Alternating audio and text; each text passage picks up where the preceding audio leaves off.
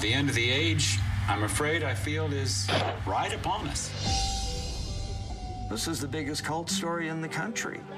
This was a voluntary situation. They may or may not have been influenced, but we'll never know that. But at this point, this is considered a mass suicide investigation.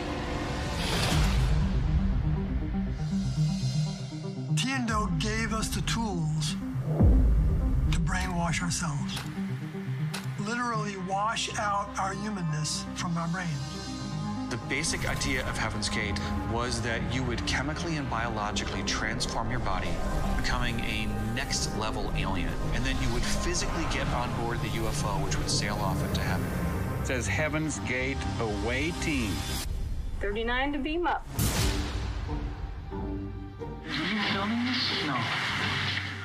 You know, everybody wants to think, oh, those are those crazy people. I would never do that. Do I look brainwashed? Yeah. Not so fast. They were well-educated, often from very good families. Me, a 10-year-old, I didn't believe that. And I would never, ever speak to them again. I am well and safe as of now. That was code. When you coming home? Oh, never. Tiendo were paranoid and constantly on the move. And the FBI said there's really not much we can do about this group. Doe said we're going to proceed doing the castration. Who's going to go first?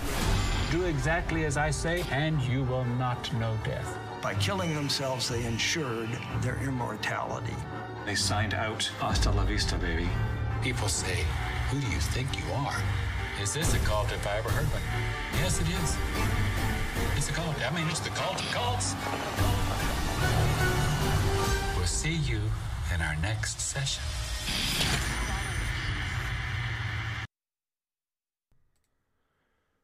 Welcome to Scarlet Tavern. Grab a drink, take a seat, and let's begin. On tonight's episode, we explore one of the world's most fascinating and bizarre cults, because let's face it, there's nothing like a good old-fashioned group of people wearing matching tracksuits and waiting for a ride on a UFO to make you question your life choices. Today, we're diving headfirst into the world of the one and only Heaven's Gate. So buckle up, put on your Nikes, and let's take a deep dive into the wackiest group of comet chasers you've ever heard of. This is Scarlet Tavern.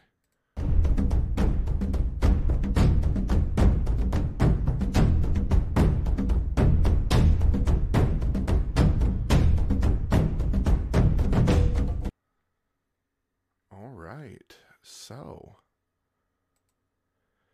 we are back with a fun one. So Aaron's actually going to take the lead on this, but yeah, this is Heaven's Gate. This was in the 80s and 90s. Ended in 97. So one of the more modern cults that we have talked about. Won't be the most modern that we'll ever talk about, but I want to preface everything by saying Heaven's Gate, their website still exists. It's heavensgate.com. You can go to it straight out from the 90s. Looks just like it's never changed. And with that, I did send an email to whoever's operating the website currently. According to research, it is a husband and wife that are running it. They were part of it. They were told to be left behind to maintain the website and information and things like that. So I'm going to read some of the correspondence. They responded with cryptic short answers, but they responded nonetheless, which kind of sent a little chill down my spine. But I sent them an email and said, hello, I'm sure you receive correspondence frequently about others doing a podcast on Heaven's Gate. We are also doing a podcast and would love any information you could provide that isn't talked about openly, or that the media has gotten wrong. Anything you could provide would be greatly appreciated. They then told me that they only communicate via email, which I already knew. People have tried to contact them before and bring those people actually on the podcast, and they refuse. So I said, can you tell me why the website is still in operation? It has been 20 years since everything happened. Why is the website in operation for this long? And they said it is operating to provide information about the next level for anyone who wants it. I then asked why they did not ascend with the others, and they said we have to take care of the websites, emails, and the information of the group. And then finally, I said, do you believe that Doe and T, who were the leaders, who we will talk about, will return one day? And is there any indication of Heaven's Gate being reestablished? And the last thing that they said was, Doe will return one day. He has already been here 5 times. And no, there will be no reestablishment of Heaven's Gate. It ended in 1997. So, with that, let's go ahead and get into Heaven's Gate. I'm a little disappointed that Doe didn't even say hello upon his return, you know. I mean, what's up with that? An email saying, giving us an update would have been nice. Yeah, exactly. That's all we're asking for. So, all right. For those that obviously we're not doing a VOD, but Ben was already aware, I broke out the alien mug for coffee. So here we go. Thank you to Big Nerd Coffee Company for that. Yes, thank you, Big Nerd. Woohoo! Not yet. I thought about that when I was making it. So Marshall Herff Applewhite Jr. was born in Spur, Texas on May 17th, 1931, to Marshall Herff Applewhite Sr. and his wife, Louise Nee Winfield. He had 3 siblings. The son of a Presbyterian minister, Applewhite became very religious as a child. A lot of coincidences along the way with all these. Applewhite attended Corpus Christi High School and Austin College. At the latter school, he was active in several student organizations and was moderately religious.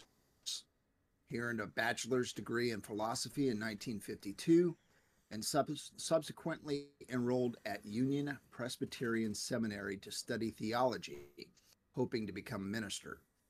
He married Ann Pierce around that time. They later had 2 children, Mark and Lane. Early in his seminary studies, Applewhite decided to leave the school to pursue a career in music, becoming the music director of a Presbyterian church in North Carolina. He was a baritone singer and enjoyed spirituals and the music of Handel. In 1954, Applewhite was drafted by the United States Army and served in Austria and New Mexico as a member of the Army Signal Corps. He left the military in 1956 and enrolled at the University of Colorado, where he earned a master's degree in music and focused on musical theater. He then moved to New York City in an unsuccessful attempt to begin a professional singing career upon finishing his education in Colorado. He then taught at the University of Alabama. Applewhite lost his position there after pursuing a sexual relationship with a male student. His religious education was likely not supportive of same-sex relationships, and he was subsequently frustrated by his sexual desires. He separated from his wife when she learned of the affair in 1965, and they divorced 3 years later. When Applewhite revealed to his parents that he was homosexual, his father rejected him. In 1965, after leaving UA, Applewhite moved to Houston to serve as a chair of the music department at the University of St. Thomas. His students regarded him as an engaging speaker and a stylish dresser. He also became a locally popular singer, serving as the choral director of an Episcopal church and performing with the Houston Grand Opera. In Houston, Applewhite was briefly openly gay, but also pursued a relationship with a young woman who left him under pressure from her family. He was greatly upset by this outcome. He resigned from the University of St. Thomas in 1970, citing depression and other emotional problems. Robert Balch, and David Taylor, sociologist who studied Applewhite's group, speculate that this departure was prompted by another affair between Applewhite and a student. The president of the university later recalled that Applewhite was often mentally jumbled and disorganized near the end of his employment. In 1971, Applewhite briefly moved to New Mexico, where he operated a delicatessen. He was popular with customers, but decided to return to Texas later that year. Applewhite's father died around that time. The loss took a significant emotional toll on him, causing severe depression. His debts mounted, forcing him to borrow money from friends. Bonnie Nettles was born on August 29th, 1927, and raised in Houston, Texas, into a Baptist family. As an adult, she moved away from the religion. After becoming a registered nurse, she married businessman Joseph Segal Nettles in December 1949, with whom she had 4 children. Their marriage remained mostly stable until 1972, at which time, according to the New York Times, she began attempting to contact deceased spirits by conducting regular seances and came to believe that a 19th century monk named Brother Francis frequently spoke with her and gave her instructions. So she also we're gonna see Brother Francis actually is gonna come up quite a bit.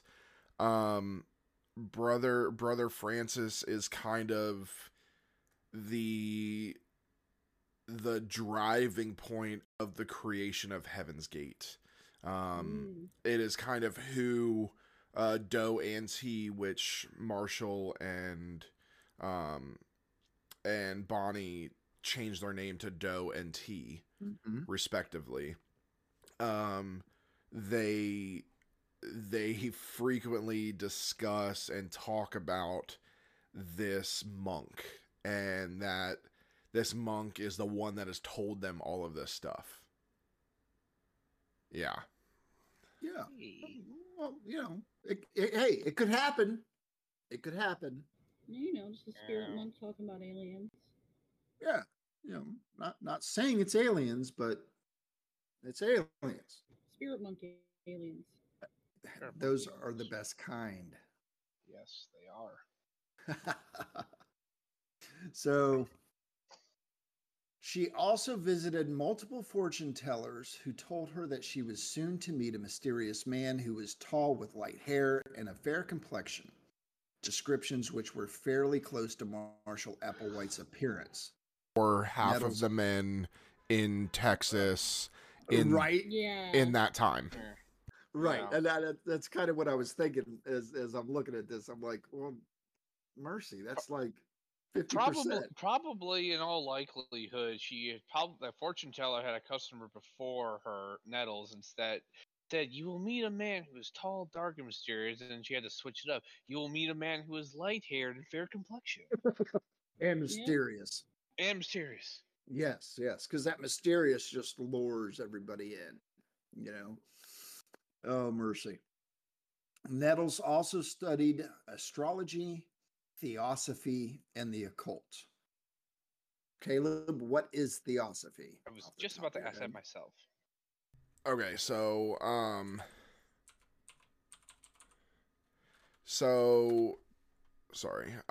theosophy is it's a number of philosophies maintaining that a knowledge of God may be achieved through spiritual ecstasy, direct intuition, or special individual relations. This, Ben, was created by Madame Blavatsky. I've heard of her. She is like 19th century mystic from Russia. She came from a very prominent Russian nobility family. She gained a lot of notoriety, kind of like going because she was an aristocratic family, so she moved around a lot in like the upper echelons of European society and did like the seance and all the stuff, which was like the mysticism was all the rage in like the late 19th century. Correct. Got even more popular after World War I with so many people dead that people tried to contact their loved ones. Yeah, so Madame Blavatsky, Helena Blavatsky, she was born in the Ukraine in 1831. She created the Theosophical Society, which then we see, why can't I think of his name? Who's the Satanist? LeVay? No. Crowley. Crowley. Mm-hmm. We see Crowley start doing theosophy, quoting Blavatsky, which we are going to do a Crowley episode, because it is very interesting. And we'll talk. Like a bad penny. That man's like a bad penny. He just keeps popping up everywhere. Yeah, we'll talk about Blavatsky more in the Crowley episode. But because I'm going to get his book and read through his book to do that one. Yeah, so you have Blavatsky created theosophy. Then, of course, Aleister Crowley kind of made it even more popular because it kind of died off. She dies in 1891 in the UK. And it kind of dies off a little bit. And then Aleister Crowley brings theosophy back and starts writing his books and things like that. And then now we still see theosophy quite a bit, especially in cults. But with this cult in particular, so we know theology is the study of religion.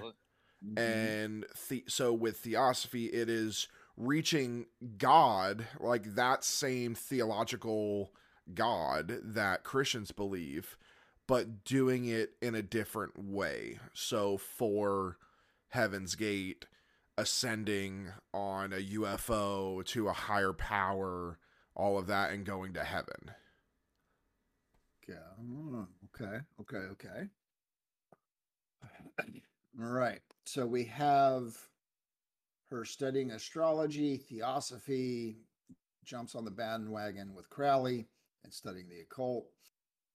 According to Applewhite's writings, the two met in a hospital where she worked while he was visiting a sick friend there. It had been rumored that it was a psychiatric hospital, but another account had Nettles substituting for a nurse working with premature babies in the nursery. Which is, according to what I have researched, it was not a psych facility. It was a neonatal care. She was a general nurse, so she was able to move and bounce around. So she didn't have a specialty. So as far as I can tell, it was neonatal care that she was there.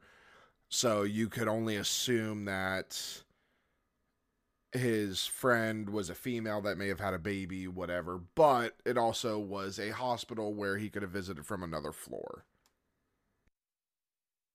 Okay. All right. Let's see. Applewhite later recalled that he felt that he had known Nettles for a long time and concluded that they had met in a past life.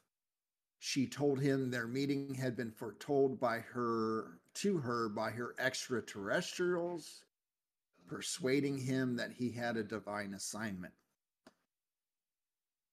Applewhite and Nettles pondered the life of Saint Francis of Assisi,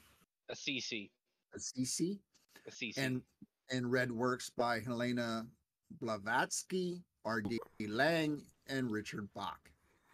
They kept a King James Bible and studied passages from the New Testament, focusing on Christology, asceticism, and eschatology. So Applewhite. Sorry. Go ahead. That's all right. So, and for those that don't know, the New Testament was set for, obviously, the Jews and the Gentiles. It was not set for modern day Christians. And eschatology is the part of theology that is concerned with death, judgment, and the final destiny of the soul and humankind. So it's kind of funny that they focus on the New Testament, but they also focus on eschatology, which in the New Testament, there is nothing about eschatology in there. That is where we see Revelations. Admittedly, Revelations is at the back end of it's New Testament. It's in the back. Yeah, so they're at that very back end. So in my views, they are flipping that New King James over and starting from the back, reading the back of the Bible first. I could tell you when I going through religion class throughout my years, we were actively encouraged not to read Revelations. Two main reasons. One, it'll depress you, which it will. It's the end of the world. It's no sugarcoating it. And two, they said a good chunk of Revelations was not written for modern times. That's a priest telling me that. But he never was quite clear on which parts. But he just separating it. I was like, okay. That was actually pretty standard, even with hardline Christianity, quote unquote. So, yeah. Anyone else? No. All you people sabi. All right. Applewhite. Let's see. Applewhite also read science fiction, including works by Robert A. Heinlein and Arthur C. Clarke. By June 19th, Applewhite and Nettles' beliefs had been solidified. They concluded that they had been chosen to fulfill biblical prophecies and that they had been given higher level minds than other people. They wrote a pamphlet that described Jesus's reincarnation as a Texan, a veiled reference to Applewhite. All I can see, Jesus coming back. He's got a white shirt on with a bolo, a white hat. Yeah. Y'all, belt buckle. I've come for you. It's time to ascend. Get in my chariot of fire. Fire. Yeah. Fire. Let's go. I have gotten off my throne just to come get you. Is he wearing the Stetson or is he not wearing the Stetson? Oh, he's wearing a Stetson. He's actually wearing. Definitely. If you remember Fairly Odd Parents, he's wearing the 10-gallon hat that Doug Dimmadome wore. Yeah, Doug Dimmadome, the owner of the Dimsdale Yeah. Dimmadome, he had that like huge fucking hat. That's what Jesus is wearing, and he's got his boots on with his spurs. Okay. All right. That's awesome. I think that's hilarious. Furthermore, they concluded that they were the two witnesses described in the book of Revelation and occasionally visited churches or other spiritual groups to speak of their identities, often referring to themselves as the two or the UFO two. I would like to tell everybody, for those that don't know, so in Revelation, there are two witnesses that are supposed to be human beings who will be given extraordinary powers for 3.5 years just before Christ's return. You can read this, Revelations 11:3, and but from all accounts of theologians, and this is even going back all the way to Roman times, the two witnesses are supposed to be Enoch and Elijah coming back, for those that know their Bible. Enoch and Elijah were just a quick clarification for those who don't. Enoch and Elijah are two prophets. Prophets that did not die. Prophets, yeah. They were prophets that did not die. They had ascended. So, correct. And it's kind of funny that they call themselves the two witnesses, so they in turn are calling themselves a reincarnation of Enoch and Elijah so that they can ascend once again. And of course you hear, I just made the joke of the chariot of fire. Well, I believe it was Elijah that went up to heaven in a chariot of fire. Right. They are the only two prophets in biblical history that never died. They were taken, their whole bodies too. It wasn't just their spirit; their entire bodies were taken to heaven. So Doe and T are basically calling themselves Enoch and Elijah at this point. That's a bold statement. See if it pays off, Cotton.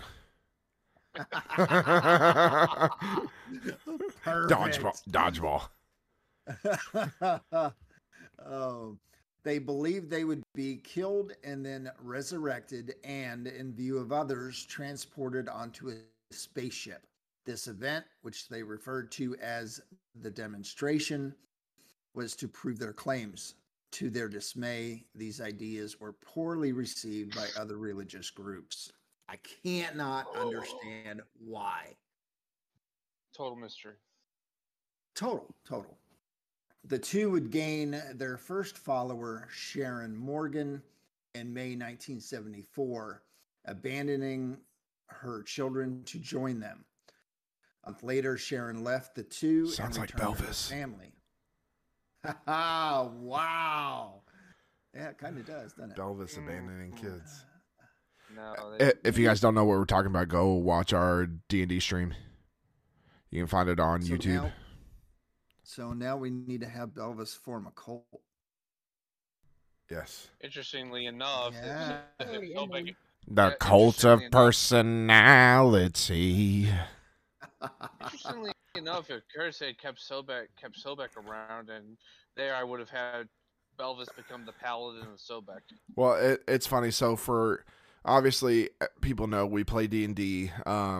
Belvis, Ben's character, is a Locatha, which is a fish humanoid creature. And I made the joke last night that Belvis is he got the nickname Fish Daddy. And he is fully embracing Fish Daddy and is sharing himself to all of the kingdoms with his new account on OnlyFins. Yeah. Yes. Only for aquatic folk. Yes. Love it. OnlyFins. I'm so down with that. Come see real gills here. Real live gills. It's like that. What was that one that was for farmers or something? FarmersOnly.com. Remember that one? Yeah, is that what it was? Farmers Only. Yeah. Fishonly.com. Yeah. Fishonly.com. Exactly. Oh man. So Nettles and Applewhite were arrested and charged with credit card fraud for using Morgan's cards, despite the fact that she had consented to their use. The charges were later dropped.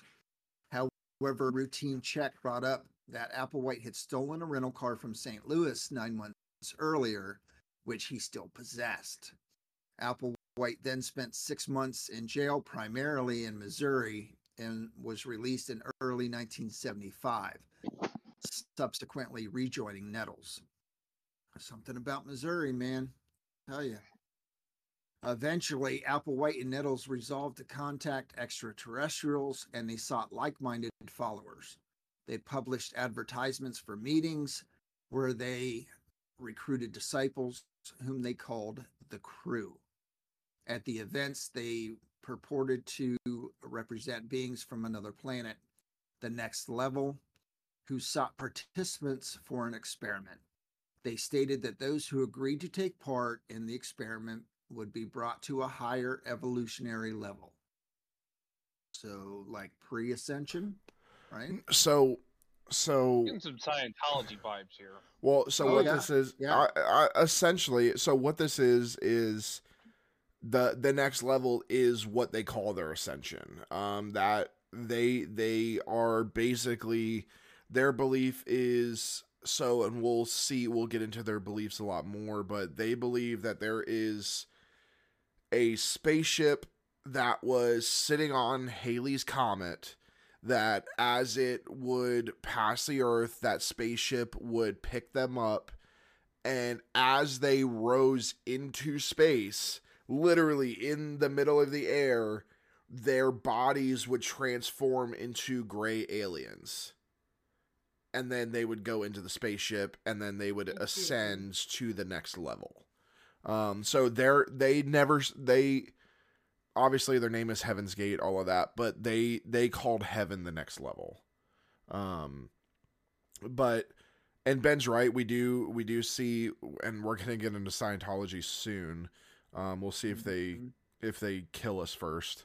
But slave us on their cruise ship. Yeah. So we'll get into Scientology soon, but we do see this with Scientology with the levels. You get levels. Now in Scientology you basically pay to get levels, but, and I will say even Tom Cruise isn't the highest level in Scientology. He still has like 4 levels to go or something like that. But wow. Yeah. So one of the things that we hear this frequently, and it's, oh, these people are fucking crazy, I would never join a cult. However, what Jonestown, Scientology, Nexium, Heaven's Gate, all of them, what they are good at is taking people at their lowest that have nothing else. They have nothing else to live for. They are lost. They need help. They are depressed, suicidal, whatever it is. They cater to those thoughts, and they give them an out and give them a better life than they thought that they would have. Right. We could all sit here and say we would never join a cult, but think if everybody in here thinks about the lowest point in your life. If somebody had approached you and said, hey, I know you're at a low point. This is what I can do for you. I just need you to come with me. I need you to trust me. I am here for you.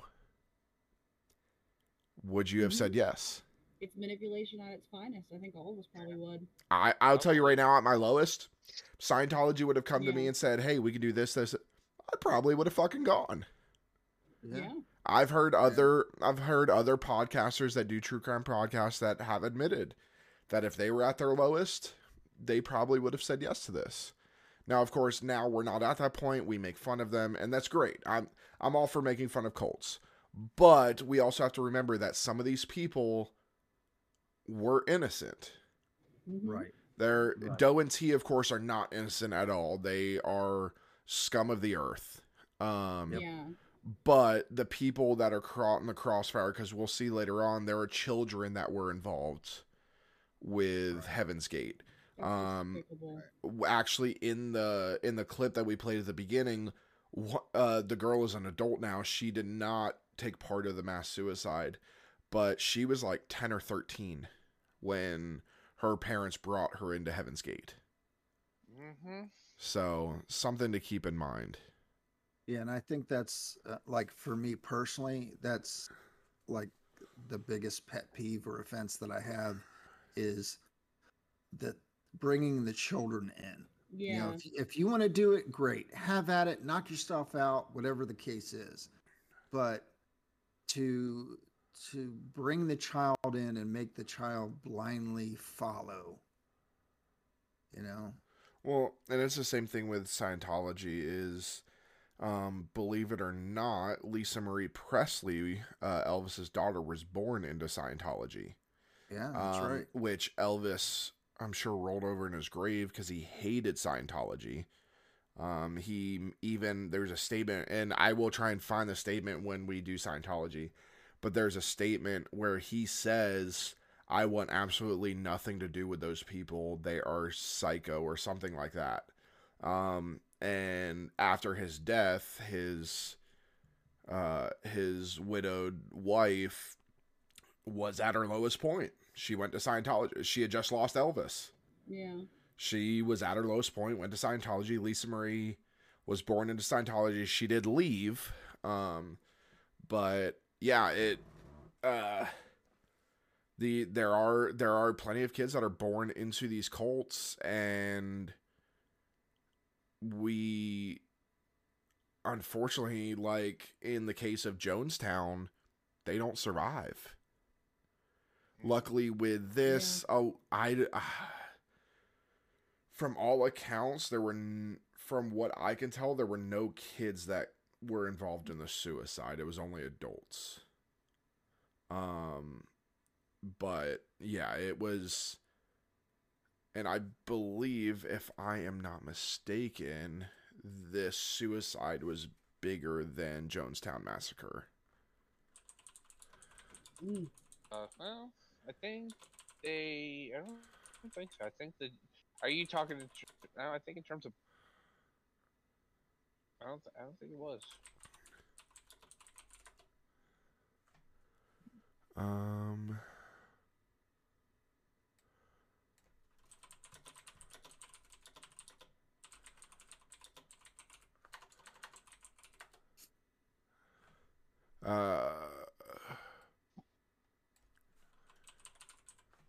It was not. I apologize. So, Jonestown was 900. And Heaven's Gate was only 39. But, technically, it was the largest mass suicide in the U.S. Correct. Because Jonestown did not happen in the U.S. It happened in Guyana. So, yeah. Right. Okay, continue. All right. So, in April 1975, during a meeting with a metaphysical group of 80 people led by Clarence Klug in Joan Culpepper's Studio City, Los Angeles home, they shared their simultaneous revelation that they had been told they were the two witnesses in the Bible story of the end time.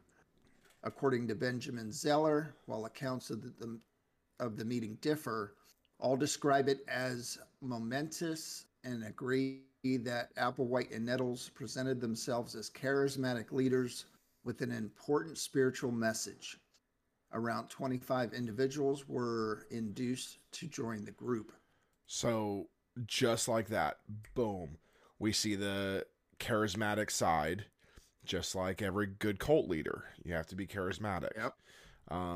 And in one meeting, 25 people. Yeah. Now I will say their numbers get fairly large. So, which is kind of crazy that only 39 people died. But their numbers do get fairly large. Not Jonestown large, but. And Caleb, I think it goes back to what you said earlier about people being at their lowest. You get somebody that is in that state of mind where they're already looking for an out, and they're wondering, is there anything else out there for me? And you get somebody that comes along that is charismatic and debonair, whatever words you want to use, and very eloquent with what they say. That's a big draw.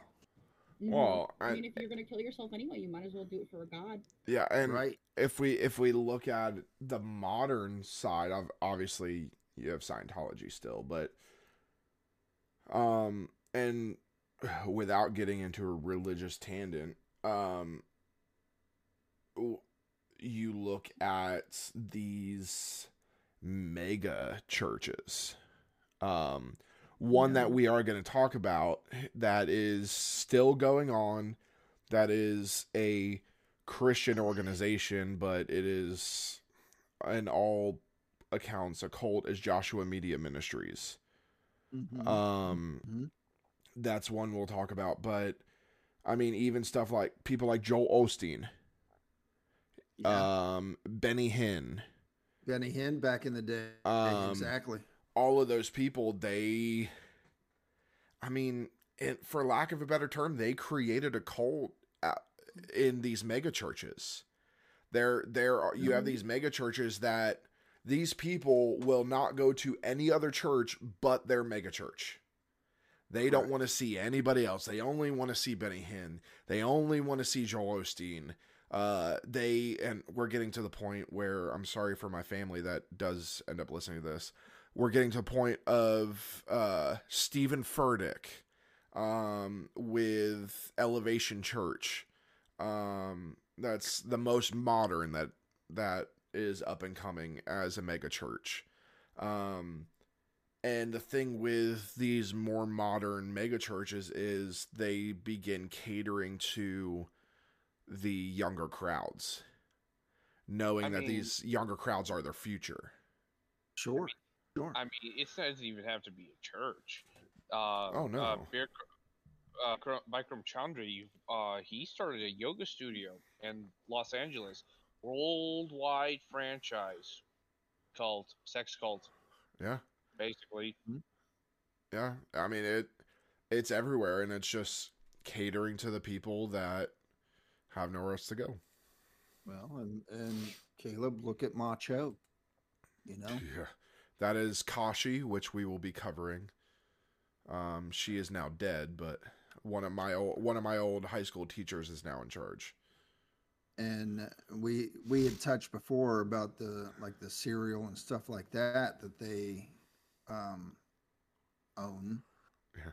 But their forte was actually martial arts products called Macho.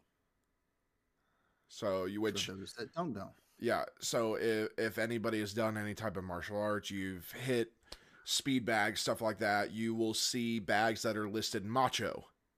They'll say Macho across the top. That is owned by a cult, just so everybody knows.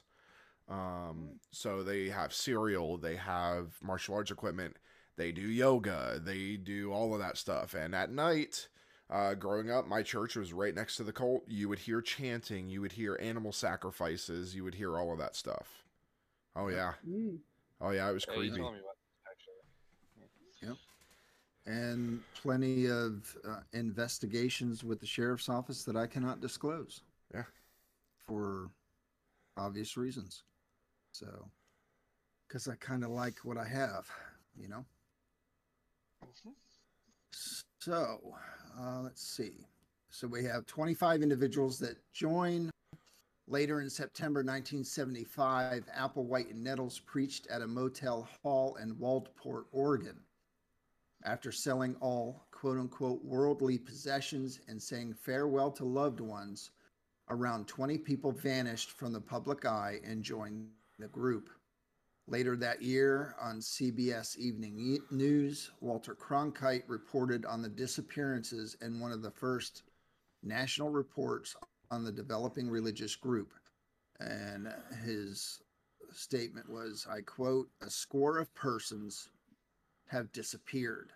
It's a mystery whether they've been taken on a so-called trip to eternity or simply been taken." Close quote. I should have worked on my Walter Cronkite impression. You should have. That would have been perfect. How about it, Ben? No, can't do it. It is a mystery. A score of persons have disappeared. It's a mystery whether they've been taken on a so-called trip to eternity or simply been taken. And the question should be asked, why didn't they take me? Somehow I morphed into Nixon. My bad. Yeah, not good. If only they would have. Right? No, because Nixon would have tried to take over. He probably would have taken over. Which, I mean, would it be a good thing? Wouldn't have been a bad thing, but... Right. In reality, Applewhite and Nettles had arranged for the group to go underground. From that point, Doe and T, as the two now called themselves, led nearly 100 members across the country, sleeping in tents and sleeping bags and begging in the streets. Evading detection by the authorities and media enabled the group to focus on Doe and T's doctrine of helping members of the crew achieve a quote unquote higher evolutionary level above human, which they claim to have already reached. So with their thoughts, next time I see a homeless person begging, I'm gonna be like, listen, according to Doe and T, you're at a higher level than I am, so I need your help. Yeah. I mean, according to what they believe, being homeless and sleeping in tents is on a higher level than somebody living in a mansion. Right? Yeah. Applewhite and Nettles used a variety of aliases over the years, notably Bo and Peep and Doe and T. Yeah. The group also had several names prior to the adoption of the name Heaven's Gate. At the time Valet studied the group, it was known as Human Individual Metamorphosis. Him. And I picture, was that Smokey and the Bandit episode with Dom DeLuise?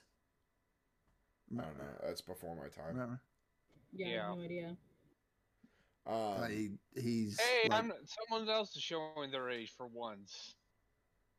Well, those that know. So you'll have to go look for it. So if you actually look at it, this of course is another play on words. It's human individual metamorphosis, him, God, blah blah blah blah. Yeah. They were very big on playing of words. Yep, very much so. Which goes back to the whole being charismatic. You know exactly what to say to get people convinced. Yep, and changing it up just enough that nobody can really get a solid understanding of what direction they're going. You know,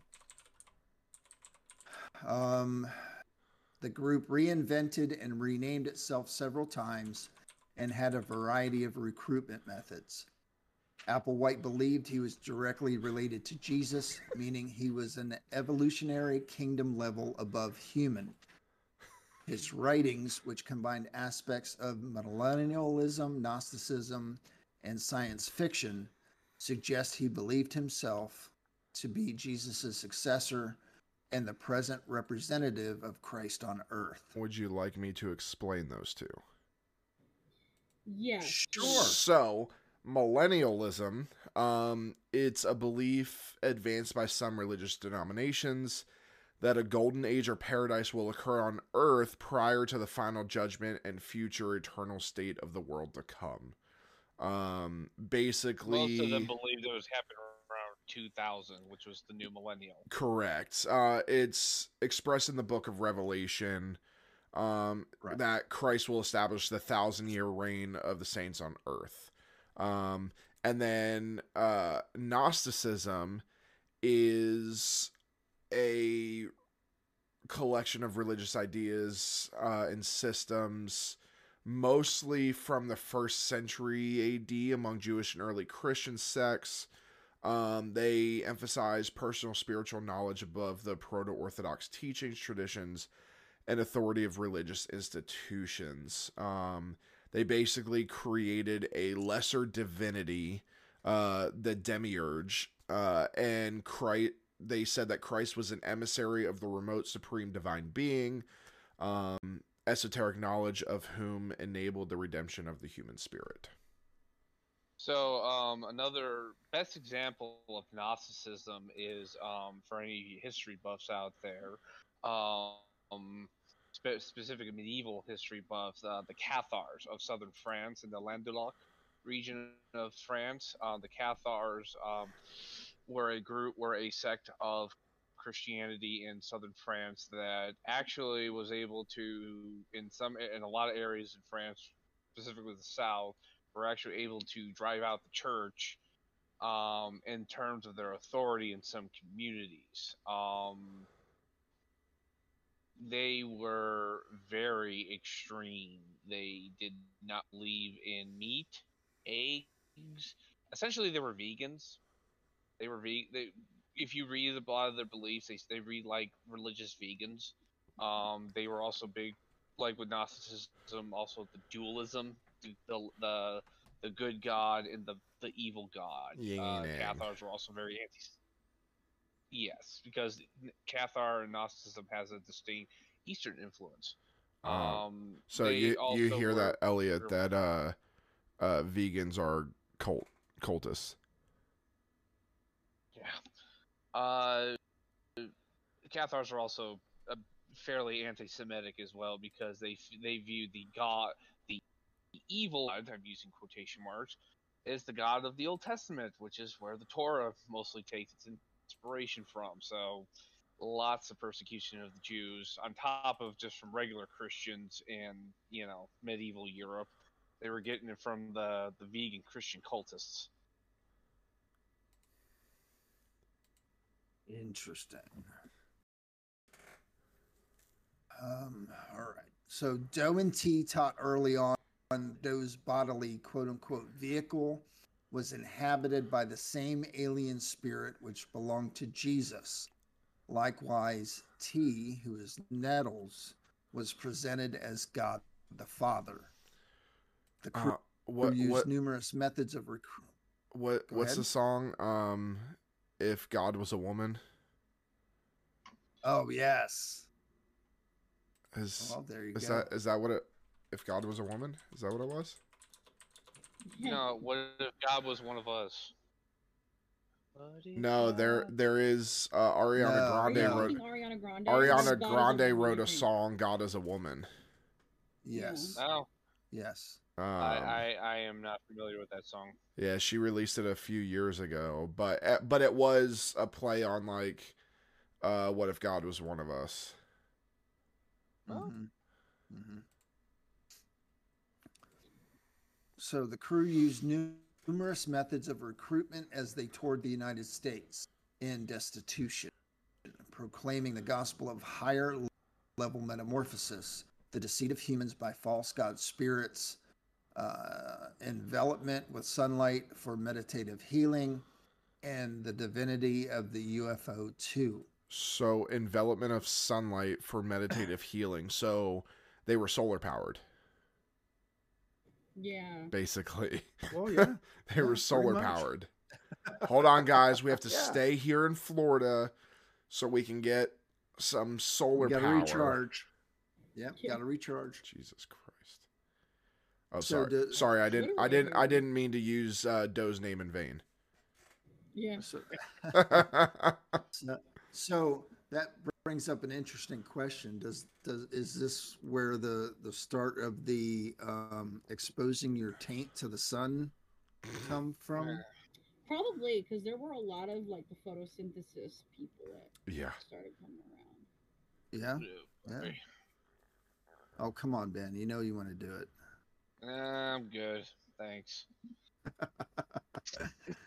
Pump your smite. Doesn't get any sun for a reason. Pump your smite, Belvis. Yes. Pump it, Belvis. Come on. I'm sorry, but that entire episode when everybody was talking about being tainted and your wife just kept saying the taint, I was trying so hard not to laugh through a serious moment. I'm trying to role play, and I keep seeing him giggling. I'm like, God, damn, she's like, I can't. I could have died because I was touched by the taint. I'm like, oh my God. Caleb and I are dying. Oh my God, that's funny. Oh goodness. In April 1976, the group stopped recruiting and became reclusive and instituted a rigid set of behavioral guidelines, including banning sexual activity and the use of drugs.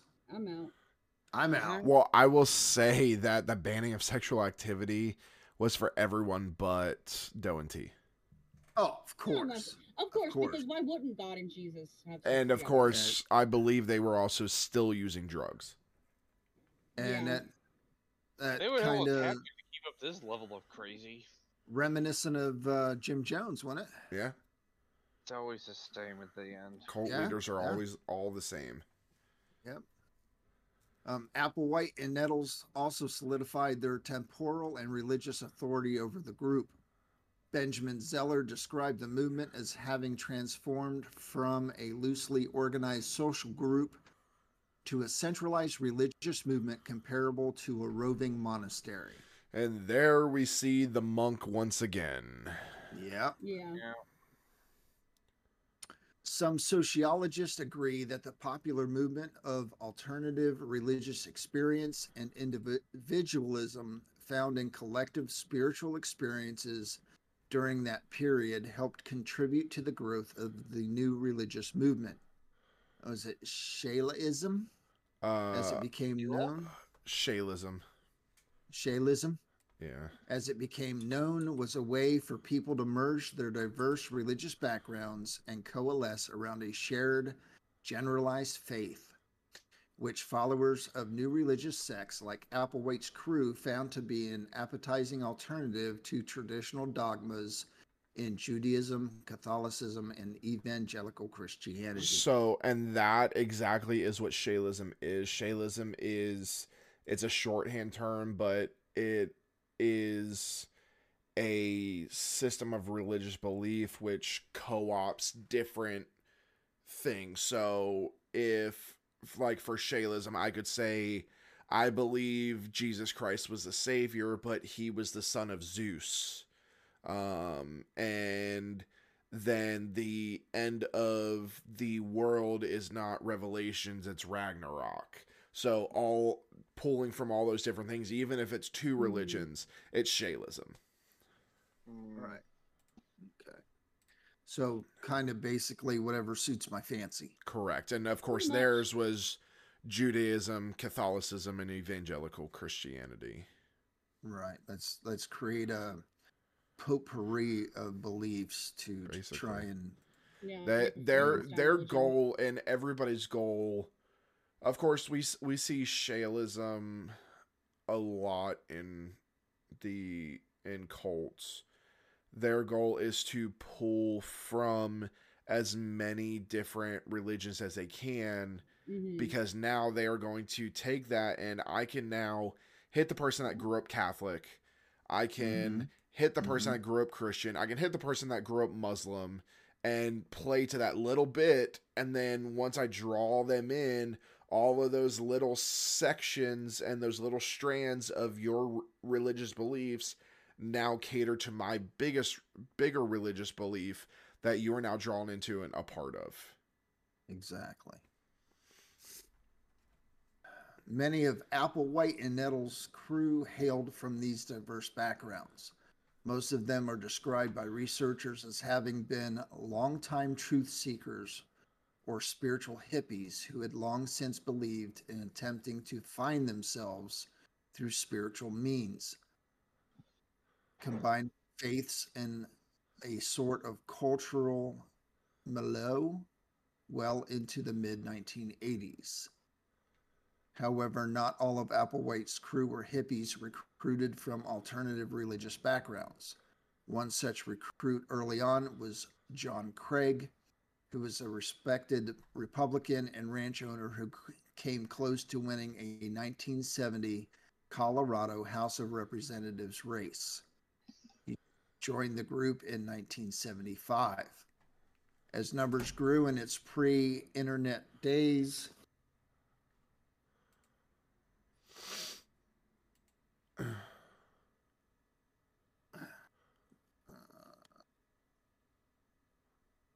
Pre-internet days. Pre-internet days, the clan of UFO followers seemed to have in common a need for communal belonging to an alternative path to higher existence outside the constraints of institutionalized faith. Identifying themselves by the business name, quote unquote, higher source, They used their website to proselytize and recruit followers beginning in the early 90s. Rumors began spreading among the group in the following years that the upcoming comet Hale-Bopp housed the secret to their ultimate salvation and ascent into the kingdom of heaven. Well, Elliot, I believe you were too young to remember the Hale-Bopp comet. Yeah, I was born in 97. Yeah. Wait. So I remember it. I remember. I was young, but I remember it because it was all over the news. I was born in September, so. So you were actually born right after this mass suicide. Wow. Because they died in 97. I'm the reincarnation. Everybody praise me now. Yeah, you're the reincarnation of T. Yeah, totally. T. The Knights of T. That's awesome. Let's see. Heaven's Gate received coverage in Jacques Vallée's book Messengers of Deception, 1979, in which Vallée described an unusual public meeting organized by the group. Vallée expressed concerns about contacting groups' authoritarian political and religious outlooks, and Heaven's Gate did not escape criticism. Known to the media, though largely ignored, Heaven's Gate was better known in UFO circles and through a series of academic studies by socialist Robert Balch. In January 1994, the LA Weekly ran an article on the group, then known as the Total Overcomers. Richard Ford, who would later play a key role in the 1997 group Suicide, discovered Heaven's Gate through this article and eventually joined them, renaming himself Rio D'Angelo. Excuse me. Coast to Coast AM host Art Bell discussed the theory of the companion object in the shadow of Hale-Bopp on several programs as early as November 1996. Speculation had been raised as to whether Bell's programs contributed to Heaven's Gate's group Suicide, which Knowledge Fight host Dan Friesen blames more on Courtney Brown rather than Bell. Do you guys remember Art Bell? I love listening to. So I love Elliot, watching 8 a.m. Coast to Coast. Elliot, you need to go watch. You can hear a lot of the old recordings. I believe Art Bell has them on his website. You can watch all the Coast to Coast. He also he would always, every year, he would do a Halloween episode called Ghost to Ghost, which people would call in their scary stuff, people seeing demons and devil dogs. But Art Bell is fucking amazing. There is, we may do a couple Art Bell episodes because some of his stuff is really good. But there's one where a guy calls in. Art Bell was famous for his call-in segments. So a guy would call in. They're fucking hilarious. This guy called in flying a plane over what he claimed to be Area 51.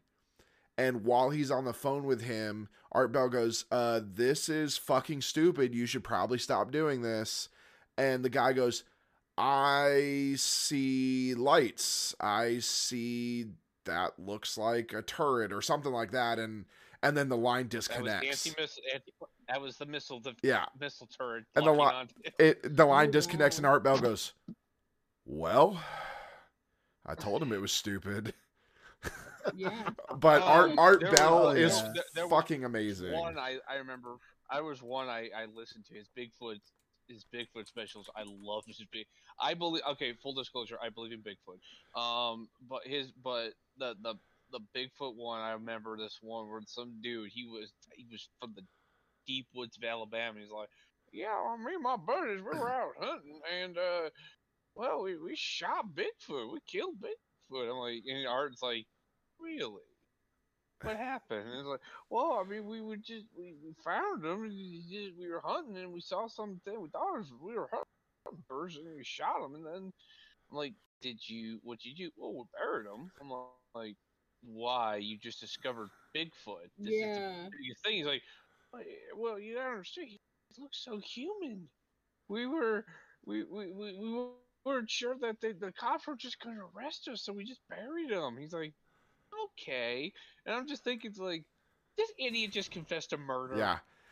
He just confessed to he just killed a very hairy person. So like Art There are Bell. people that have hair all over them. Yeah. Like that. He killed one. Art Bell was so you can actually go to NPR. You can go to their website and find his entire archives. He unfortunately died in 2018, which was a sad loss. The dude was a trip. He never served in the military, but I believe his dad was a Marine because he was born in Camp Lejeune. Fun fact that Art Bell was born on Camp Lejeune. I can tell you, Art Bell and AM Coast to Coast has a huge military foundation. Oh, it does. It does. And me included. I think half of my flight in South Carolina, I worked the graveyard shift. There's nothing. After a while, your Spotify playlist just gets old. You want to listen to something. So I used to listen to Coast to Coast AM. We will definitely do some Art Bell episodes. Elliot, I highly suggest going to NPR, their website. You can find the archives. You can just Google Art Bell. NPR, National Public Radio. And you can find his archives in there. They released him after he died. And they are fucking hilarious. He's great. He's got that classic voice, but Art Bell did cover Heaven's Gate. And then to kind of backtrack, we see Jacques Vallée, his name pop up in this a lot. I found it. Jacques Vallée he does a lot of stuff, but he started out as a computer scientist. He is an astrophysicist. But he is, of course, a ufologist and astronomer. From France, but lives here now. Man's fucking ancient. He's like 80 something.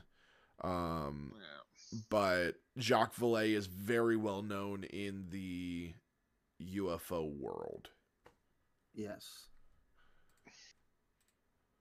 And then we have Louis Theroux contacted Heaven's Gate for his BBC Two documentary series, Louis Theroux's Weird Weekends, in early March of 1997. In response to his email, Theroux was told that Heaven's Gate could not take part in the documentary because, quote, at the present time, a project like this would be an interference with what we must focus on, close quote. In October 1996, the group rented a large home, which they called the Monastery.